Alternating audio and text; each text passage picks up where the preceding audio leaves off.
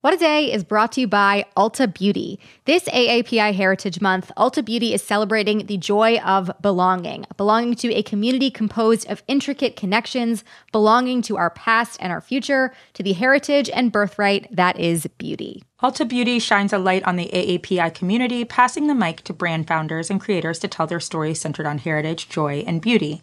They carry AAPI-owned and founded brands like Live Tinted, Peach & Lily, Glamnetic, Tree Hut, and more. Shop AAPI-owned and founded brands at Ulta Beauty stores and Ulta.com.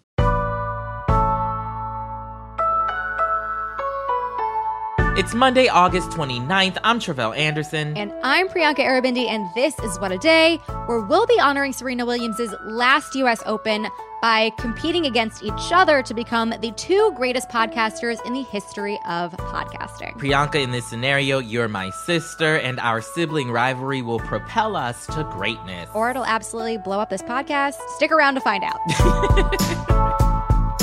On today's show, officials in Pakistan are blaming climate change for deadly flooding in the country. Plus, NASA is gearing up for its first mission to the moon in decades. Oh, yes, some unfinished business out there, apparently. Apparently. You know, but first, if you were with us for Friday's show, you heard that we were expecting the Justice Department to release the affidavit that justified the FBI search on former President Donald Trump's home at Mar-a-Lago. It is now Monday, so Priyanka, what have we learned so far? As we were anticipating, the 38-page document was heavily redacted. At least half of it was covered in black bars. But what wasn't inked out does indicate that Trump had highly classified information about intelligence gathering and that the FBI had reason to believe that he was trying to obstruct the investigation into those records. Okay, let's cut straight to the good stuff. What are the biggest takeaways here? No, I'm with you and definitely have a few things to share. So the biggest takeaway is that the Mar-a-Lago search was brought on by the discovery that Trump kept a ton of highly classified material at Mar-a-Lago, including documents related to the use of, quote, clandestine human sources in intelligence gathering. So, in other words, this is information and documents that were related to American spies abroad and foreign nationals who spy on behalf of our government. So this information came from the documents that the National Archives got from Mar-a-Lago back in January, and it really solidifies the fact that this isn't like a random search or that they were going off of a hunch here. Like, they actually had really detailed information about what Trump had at Mar-a-Lago and why it would be a national security concern. So portions of the affidavit also describe the DOJ's efforts over months to try and recover these state documents that Trump basically took with him, treated like his own personal property, in an effort that Trump may have even illegally obstructed. So the affidavit itself states that there was, quote, probable cause to believe that evidence of obstruction will be found at Mar-a-Lago. So not sounding great. Mm-hmm. And this isn't an official part of the affidavit, but it's something that I found interesting.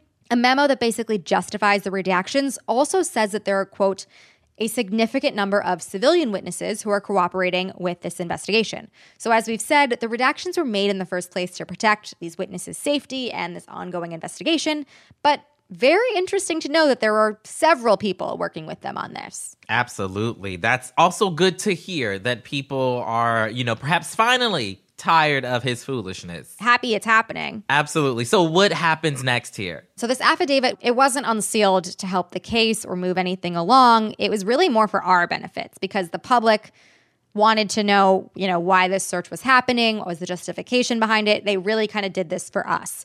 So it's tough to say on their end, what's going to happen next or when. This really wasn't part of the equation in moving that along. But this has set off action in other areas. So on Friday, the Director of National Intelligence, Avril Haines, told lawmakers that her office will evaluate whether having all of this stuff at Mar-a-Lago was a national security risk, like, if any unauthorized people had access to this information, that kind of thing. No one has ever accused me of being an intelligence official, but I feel like I can tell you already, probably not a great thing. The Senate Intelligence Committee has also asked for a damage assessment. That is Democratic Senator Mark Warner and Republican Senator Marco Rubio, who both lead the panel. They signed on to that request, so bipartisan support there.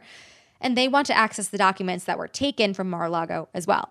We'll obviously, keep you updated as we learn more, but that's, all we have on this story for now. All right, the story that keeps on giving there. Right.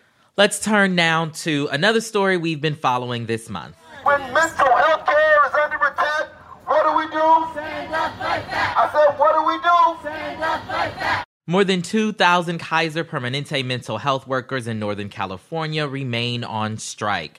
Today marks their 15th day since taking to the picket lines, and they're now joined by dozens of colleagues who also work for the nonprofit healthcare network in Hawaii. Yeah, so this has been going on for some time now. So can you tell us a little more about, who these workers are and why they are striking? Yeah, so we're talking about a huge range of professionals who do that hard work of providing personalized care to patients one-on-one, face-to-face, or even, in this era, Zoom to Zoom. Right. We're talking about therapists, psychologists, addiction counselors, and even social workers. And they're striking because they're overwhelmed by huge caseloads that they just can't handle.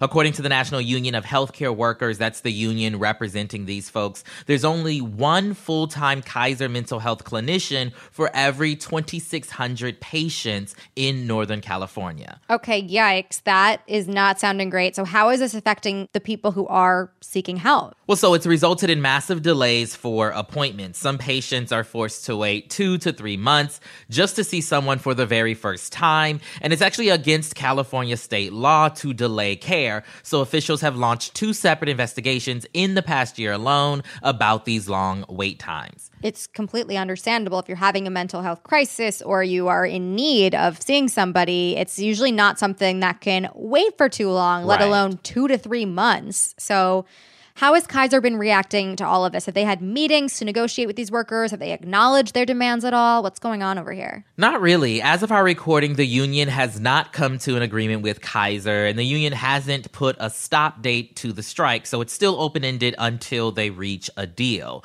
So yesterday, I spoke to Alexis Petrakis. She's been a therapist at Kaiser for 3 years now and works with both children and families in the San Francisco Bay Area.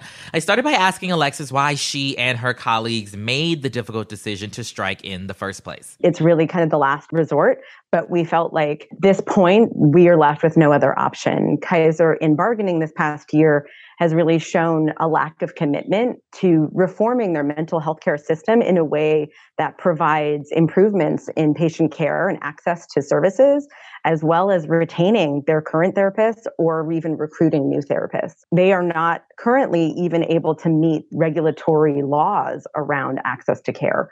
We felt like it was necessary to take this step so that we can get our patients the care that they desperately need and deserve.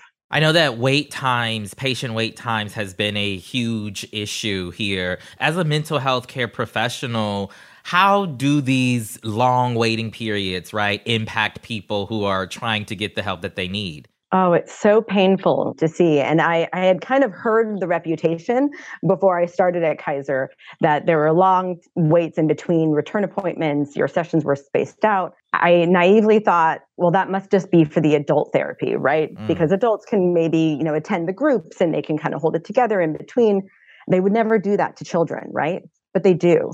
And there'd be waits between 4 weeks, 6 weeks. At my worst, I was booking 8 weeks in between appointments. The impact is either people get worse and they reach out to you desperately by email or phone in between appointments, and you're trying to kind of provide care in these, like a quick phone call or trying to, by email, provide resources, or they just don't get better. And extended suffering is unacceptable. The medical oath around, do no harm really starts to come into play when you're just seeing people suffer for extended periods of time. Yeah, I'm wondering, how would you respond to, the critics out there who say that going on strike, might actually be doing more harm than good for the patients? How do you kind of reconcile that for yourself? That is the crux of the most painful part of this for me. And I know for most of my colleagues. And what I come home to is that they have been subject to unnecessary, unethical, and unconscionable harm before this strike.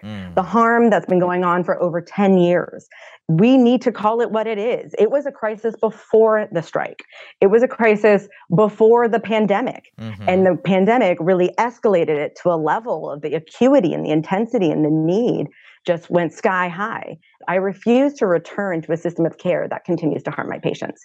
And Kaiser, these are their patients right now, and they need to take responsibility for them and make the change that's needed. Yeah, now just before the strike kicked off, Kaiser said that your union was, quote, exploiting current challenges as a bargaining tactic.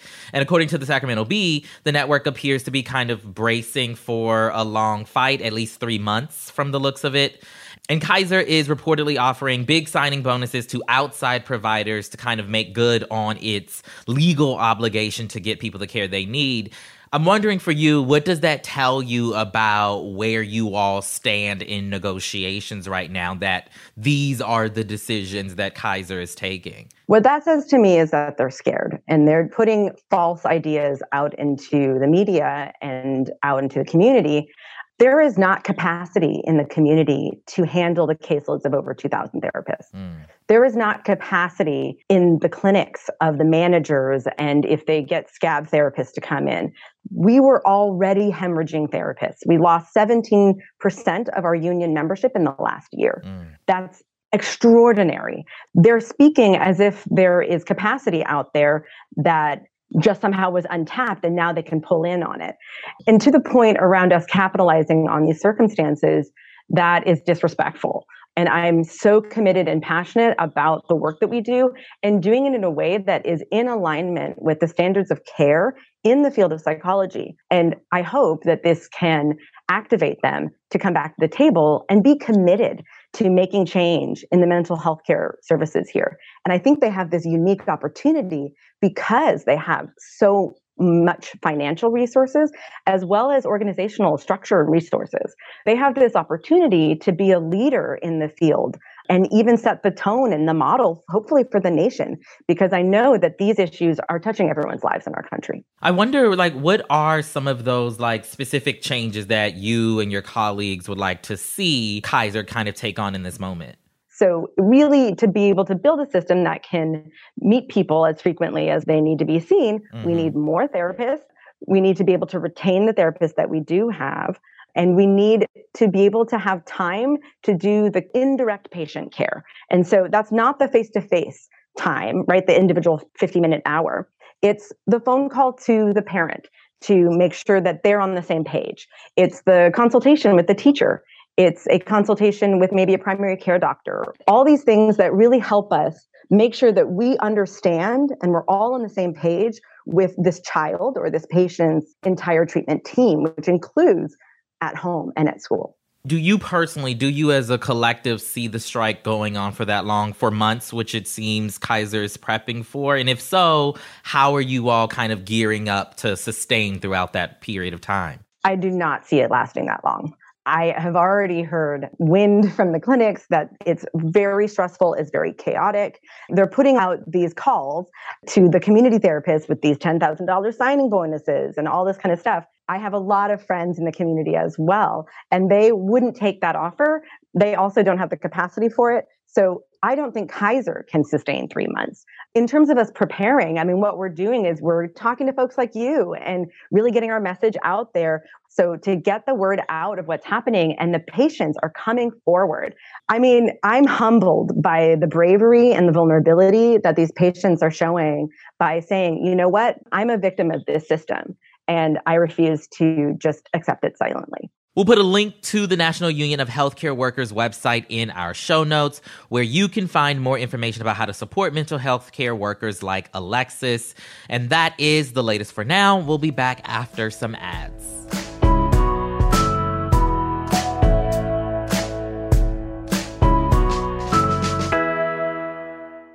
What A Day is brought to you by Bouqs. This Mother's Day, give mom her flowers. She absolutely deserves the best, and that's why you should send her farm fresh flowers from Bouqs. That's short for bouquets.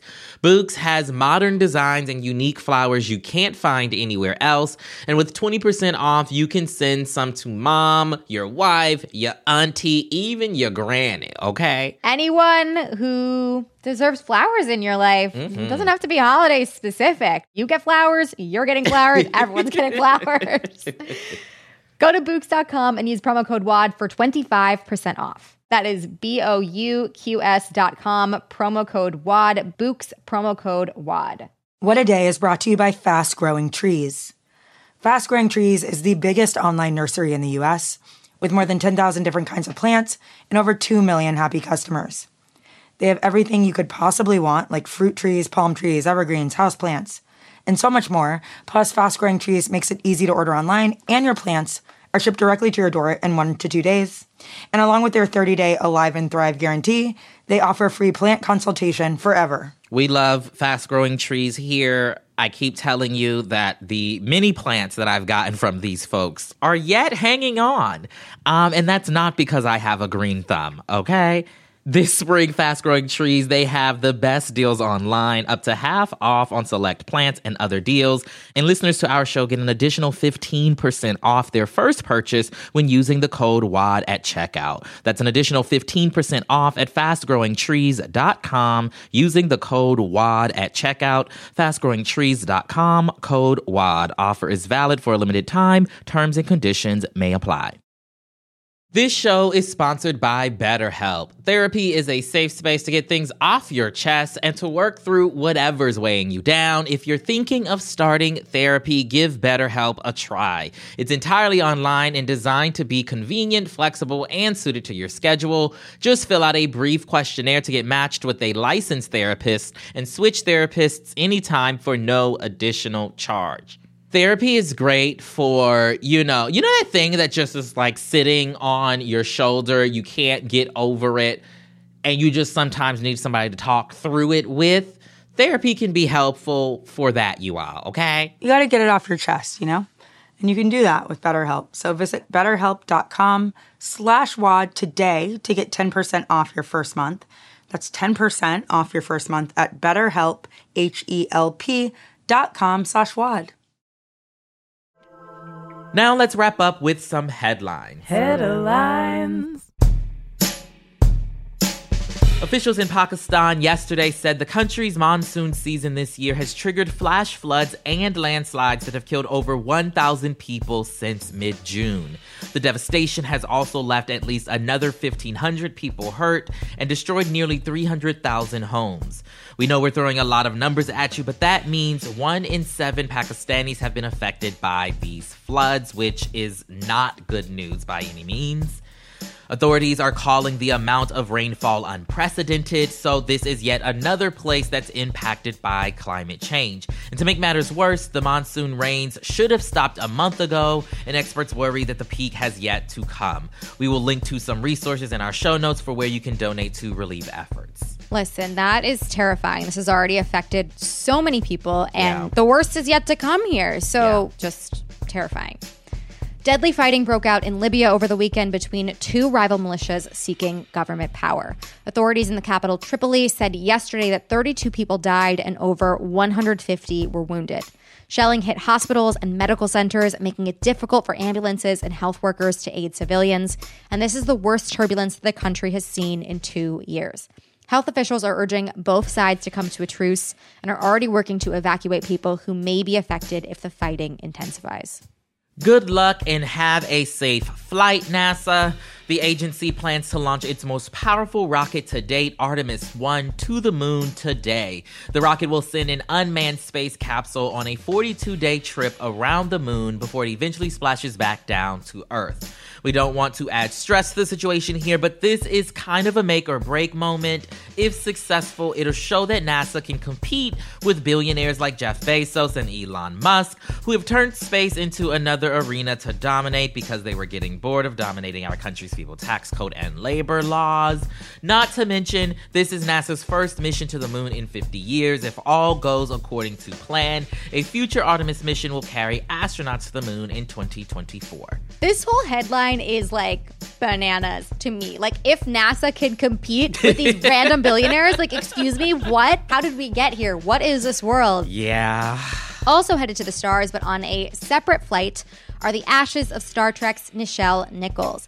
Nichols passed away last month at 89, and it has been announced that her remains will travel hundreds of millions of miles into space aboard one private spaceflight company's so-called Enterprise flight, which will also carry the ashes of Star Trek's creator, Gene Roddenberry, among others. The launch is scheduled for later this year, and apparently you can still reserve a spot on board for about $12,500 if you think your deceased loved one would want aliens at their funeral. You know, I've heard that funerals are very expensive these days, and so maybe $12,500 actually isn't that hefty of a price tag. I'm just trying to wrap my head around that this flight seems to be occupied only by dead people's ashes. Like, there seem to be no actual people. I don't know. Wild. The new big name in labor organizing is Mr. Pibb, because the Chipotle just unionized for the first time. Last week, workers at the Chipotle in Lansing, Michigan voted 11-3 to join the International Brotherhood of Teamsters amid a labor shortage that's taken power away from management. Staff cited low wages and underscheduling as reasons for the collective action. Chipotle corporate likely would have preferred to refry all the employees that were standing together as proud, intact beans. Last month, the company unceremoniously closed one location in Maine that was preparing for its own union election. Okay, listen, Chipotle. Not cool. Not cool behavior. Between Mr. Pibb, the International Brotherhood of Teamsters, there's a lot going on in this headline that I'm like trying to wrap my brain around, aside from Chipotle being bad. Absolutely. And in an upset in the world of smokable plants, a new Gallup poll indicates that smoking marijuana is now more popular than smoking tobacco in the U.S. for the first time on record. 16% of Americans said that they had smoked marijuana in the past week, where only 11% said that they had smoked a tobacco cigarette. Compare this to 1969, where only 4% of Americans polled had said they even tried weed, and 40% said they had smoked cigs in the past week. All of this is a clue to President Biden that if he wants to complete his evolution into Dark Brandon, he should legalize pot next. Let's get that presidential approval rating up to 420%. I believe in you. You know, I would just love to see Biden and Harris do a celebratory puff puff pass, you know, in the Rose Garden. Why not? Why not? Yeah, I mean, for them, politically, that's definitely the primary reason that we're thinking here. And those are the headlines. One more thing before we go, some exciting news. The final episode of Another Russia is out now. If you haven't tuned in yet, now is your chance to hear Zhana recount the night of her father's assassination and reflect on what her father's legacy means for present-day Russia. You can binge all 6 episodes of Another Russia right now wherever you get your podcasts. That's all for today. If you like the show, make sure you subscribe, leave a review, report your weed consumption accurately to a poll, and tell your friends to listen. And if you're into reading and not just the price of space funerals like me, What a Day is also a nightly newsletter. Check it out and subscribe at crooked.com/subscribe. I'm Priyanka Arabindi. I'm Tre'vell Anderson. And solidarity with Mr. Pibb, who I didn't know was still around until 25 minutes ago. Absolutely. Dr. Pepper found shaking in his boots. Truly. A rivalry, like our tennis rivalry, apparently, or a podcasting one.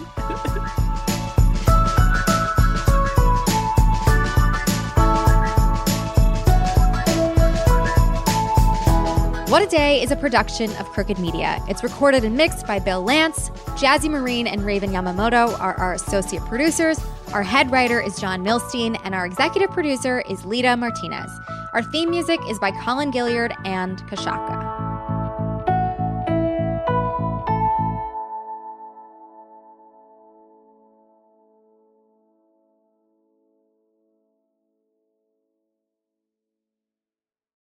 As a chef and a restaurant owner, I'm as meticulous about my cookware as I am about my ingredients. That's why I love Made in Cookware. Each pan they make isn't just designed to perform, it's crafted to last. As a mom, I love that I can trust Made in. It's made from the world's finest materials, so I can feel good about what I'm feeding my family. I'm Chef Brooke Williamson, and I use Made in Cookware. Shop chef quality pots and pans at madeincookware.com.